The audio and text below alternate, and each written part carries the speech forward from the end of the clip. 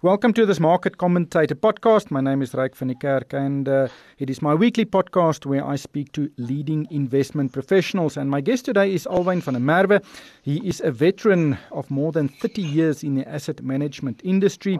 He started his career as a fund manager in 1989 at Old Mutual. And he stayed at Old Mutual Asset Management for 18 years before moving to Sanlam Private Wealth in 2007 as the Director of Investments, a position he currently holds. Alwyn, thank you so much for joining me. It has been a long career and it's not over yet. Do you still have a spring in your step when you wake up and get excited about market movements? Yes, Ryk. If I can use a winemaking analogy, somebody said, to quote another legend in the wine industry, when he was questioned about why some of the winemakers are doing well and why I think we have the ability to stay in the market for 30 years, it's all about the genes. I think you either like the job and then it's entrenched in the way that you think and that drives you. And for us, and for me in particular, there's never a dull moment. The environment changes consistently. And in the process, hopefully, we can add value to the life of people because in the funnel analysis, we look after the life savings of people. And we would like to do it in a way that is responsible and that will add value to their portfolios and ultimately to add value to their lifestyle. Yeah, it's you're responsible for their retirement savings and have a great influence on their ability to retire comfortably. It's actually a big responsibility.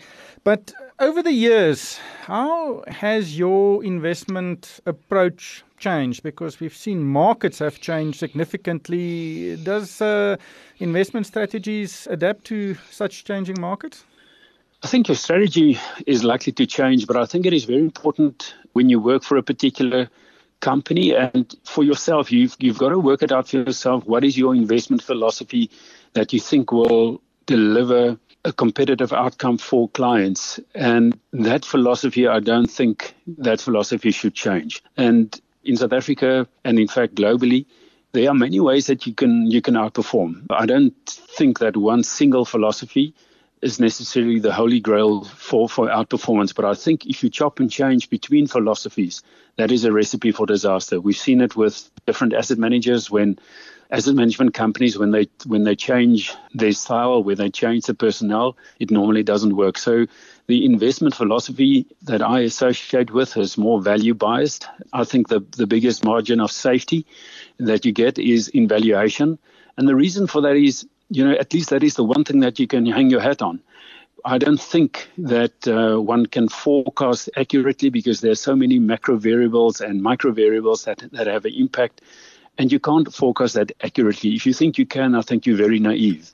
So the one thing that is constant is valuation. But the other thing, and it's also, I think, very prominent for me over the last 10 years or so, is that you cannot ignore the quality of the asset that you potentially invest in. The big risk, if you are more price conscious like what I am, the big risk is that you can buy value traps. So the amount of work that you've got to do is enormous if you decide to associate with a value approach. And sometimes you do make mistakes. But the one thing that I can say is if you buy an expensive share and the story associated with that expensive share is a very good one, the risk is that the story can change. And then you have that enormous double whammy where the rating comes under pressure and the earnings comes under pressure, and then you get massive underperformance. But it's not easy to pick those. I think if I think about the mistakes that we have made at Sanlam Private Wealth here and there,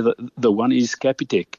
It's a share that we held. It is an extremely well-run company, and at some point this share just became too expensive to us, and we sold it. And today, we would have been the proud owners should we have hung on to that particular share. And there are other examples as well. But then we also know, you could have made the case for Investec, you could have made the case for Bidvest, you could have made the case for Imperial when they were in the initial growth phases. So it doesn't always hold true. And when it becomes expensive, the risk is that there's a foot fault from management and the share price goes in the wrong direction. Value investment, I think there's a big debate between momentum and value investment. And as you've said, it's performed actually quite poorly over the last decade or so. And yes, there are many value traps. Obviously, you learn from this. Good companies that are cheap are not always companies that will offer great returns. How do you approach it? Right, again, and I think it comes back to the comment that I've made earlier. Sometimes a share is cheap for a good reason. And then you've got to do the work to ensure that you don't buy that value trap. And maybe the one thing to mention is that we're not necessarily deep value investors. The first thing that we try to ascertain or establish when we look at a potential investment is to say, do we think that this company has the ability to grow its intrinsic value? If we don't think the company has that ability, then we'll move on. So what does it mean when a company grows its intrinsic value? It simply means that the return that the company will generate on the capital that it employs is higher than the cost of capital. And sometimes, companies simply destroy value where they don't make the returns on capital relative to the costs. So that is the work that we've got to do. But sometimes I think what happens is what gives us opportunities as more value-orientated investors is that the market or the herd gets absolutely enthralled by the story associated with the asset, and then they extrapolate the current trend as if it's going to run until perpetuity. And we know that is not the case. And that is where the risks sit. So we like to think that we can find opportunities where the market is unnecessarily negative about the current events, but that we believe that over time that company can indeed grow its intrinsic value and then buy that asset. One trend we've also seen over the past few years is a decline in the number of listed entities on the JSE. Yeah. And the local asset management industry continues to grow. Is the investment universe large enough for you to follow such an approach? Because quite frankly, you can pick from around 80 companies at best. Right. Unfortunately, what has happened under the political regime over the last 10 years, we've often spoke about the last decade when we speak about the economic trends that we've experienced over the last 10 years. And if that is the case, ultimately it will have an impact on the number of opportunities in the listed market, because if the economy is not growing, it is very tough for the average company to make money. And it's very tough then for a company to grow its earnings. And therefore, we've just seen that the opportunities in the listed space, as you correctly say, those opportunities have declined. So I think the point to make is that for the really big asset managers, it has become a problem, because if the total number of assets under management becomes too big, it becomes problematic to go and look in areas where there's not enough liquidity to express yourself in a big investment portfolio. So that is certainly problematic. But having said that, I think if you look at in the retail space, in other words, private clients, a lot of money has migrated offshore. And even if you look at the institutional space, most of the institutional portfolios, and if they have to comply to Regulation 28, they will have their full 30% offshore. But nevertheless, I think your point is very valid. You've got to look harder, because I think it's almost an over-invested space. But still, people in a small space, people can get it wrong, and that still creates opportunities, but to a more limited extent compared to, let's say, 20 years ago. I think that is one of the reasons why there was so much excitement when Treasury announced that inward-listed foreign instruments could be regarded as local investments. Many advisors and fund managers were very, very excited, and then the proposal was retracted. What did you make of this development? Rick, it's a very difficult one. I just think at the moment the sentiment in South Africa is so negative. So should we proceed and allow people to invest more money offshore?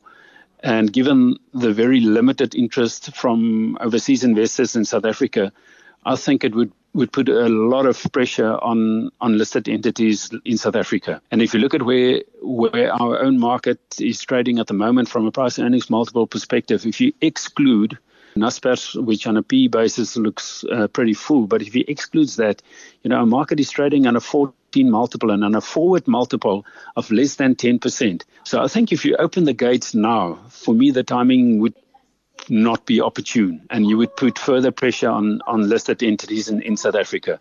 So for me, I know people have very strong views about it, but I think one needs to be quite responsible in terms of the timing that you apply for that particular measure that you just mentioned. Well, interestingly, the market is currently in a type of Christmas rally. We've seen a very, very strong past 2 months, and I think the asset managers like yourself should be, going to go on holiday with a much better mindset than a few months ago. What do you think is driving the markets now?